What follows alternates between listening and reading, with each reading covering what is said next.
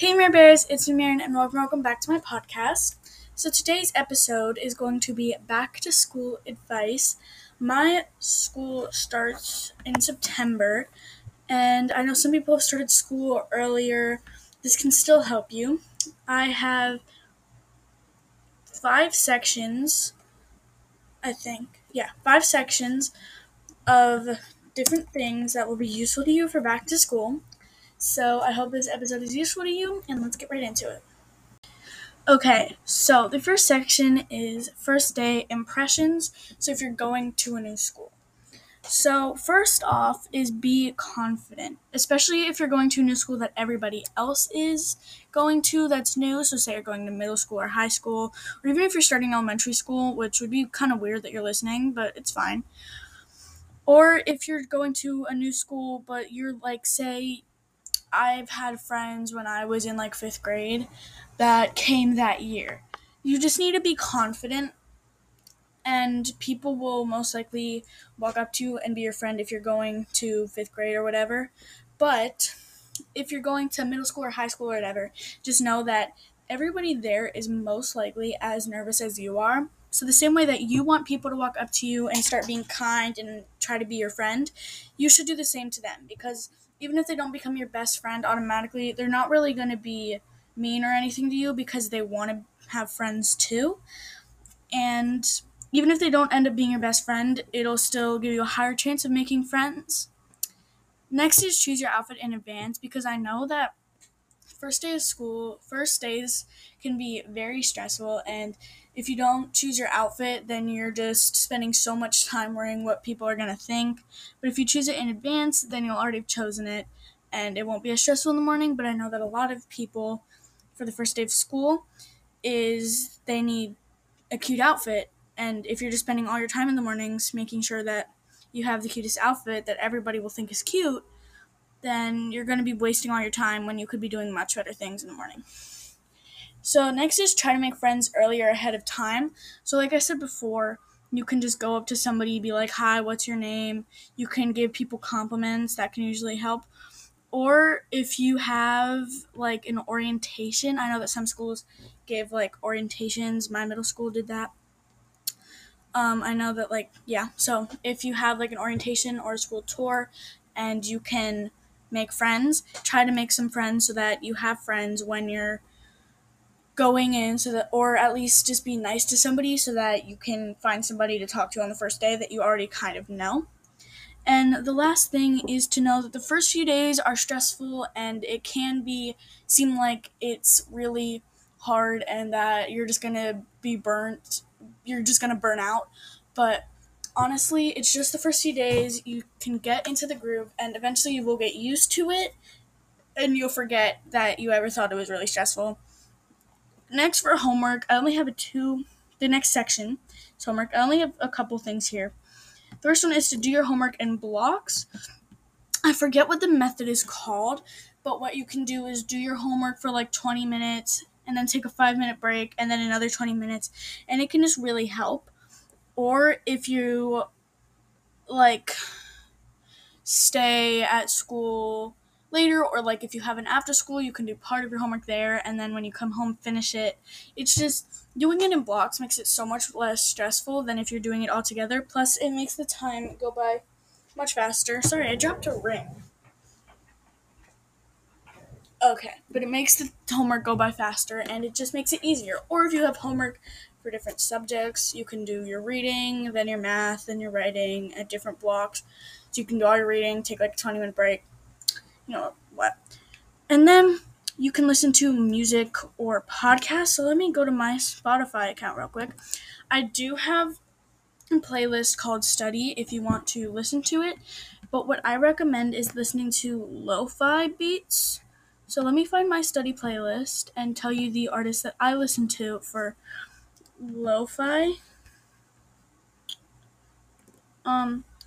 So the playlist is not called Study. It's actually called POV Stay till 11 to get a 99%, aka Study Jams.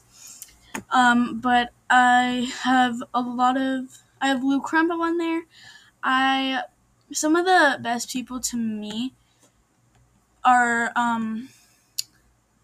forget what they're called. Let me search up the song and find, because yeah, it's Lou Crumbo. Lou Crumbo is a very good lo-fi playlist. I love their lo-fi beats. I listen to them all the time whenever I'm studying.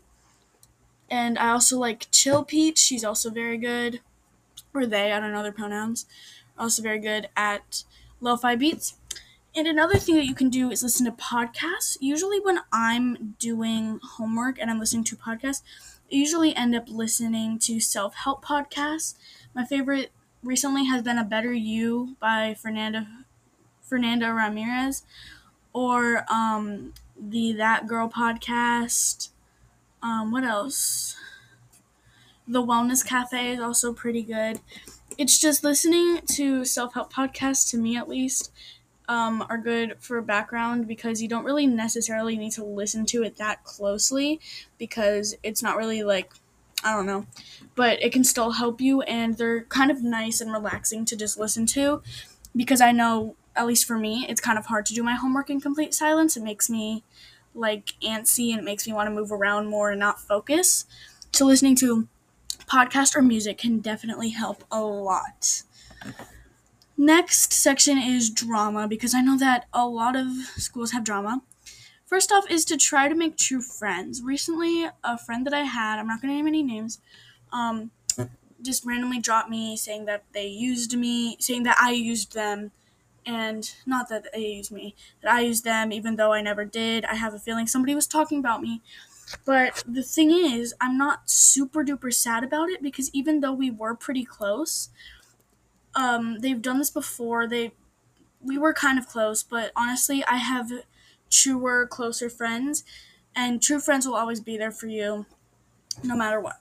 Next is don't dawn on drama. So basically, that means like move on, because a lot of people start drama, and most likely they're attention seekers, or they are just looking to get a reaction. But don't dawn on it, because you have true friends and they're just looking for attention, and in like a month or something, it's not even going to matter anymore. And also have friends outside of school. I have some best friends outside of school, and it makes it easier, because you can always just vent to them about drama or explain the drama to them, and it's not gonna really start anything more, because yeah, plus you'll never be in danger of them being a part of the drama. So yeah. Next is boys. Uh don't date until you're ready, okay? And if you do start dating at a young age, make sure that it's like G rated. So basically, like, you can go to like a school dance or something, but don't like start kissing or whatever when you're at a young age. Like, the youngest I would say you can kind of date is 11, but at the most, like, go to a dance or hold hands or whatever, or hug, but definitely don't kiss or do anything that's mature. And you also need to make sure that your parents are okay with you dating somebody. And if they're not, then you can like this person, they can like you back, and you can still hang out. But it's not okay to call somebody your boyfriend, or to let them call you your girlfriend or boyfriend if that's who you are, because that's just not okay if your parents aren't okay with it. Because your parents, if something bad happens, your parents are going to be the ones that you are going to need to run to. And if you dated without their permission, then you're going to have two people that are really upset at you. And last is mostly for the girls. It's health/periods. So yeah, if you don't want to listen to this, you don't have to. First off is have friends you can trust and that can help you. Because my friend once got a period and she was like crying so much, but she had me and our other friends that could help her, and that we knew like what it was like relatively. Some of us didn't.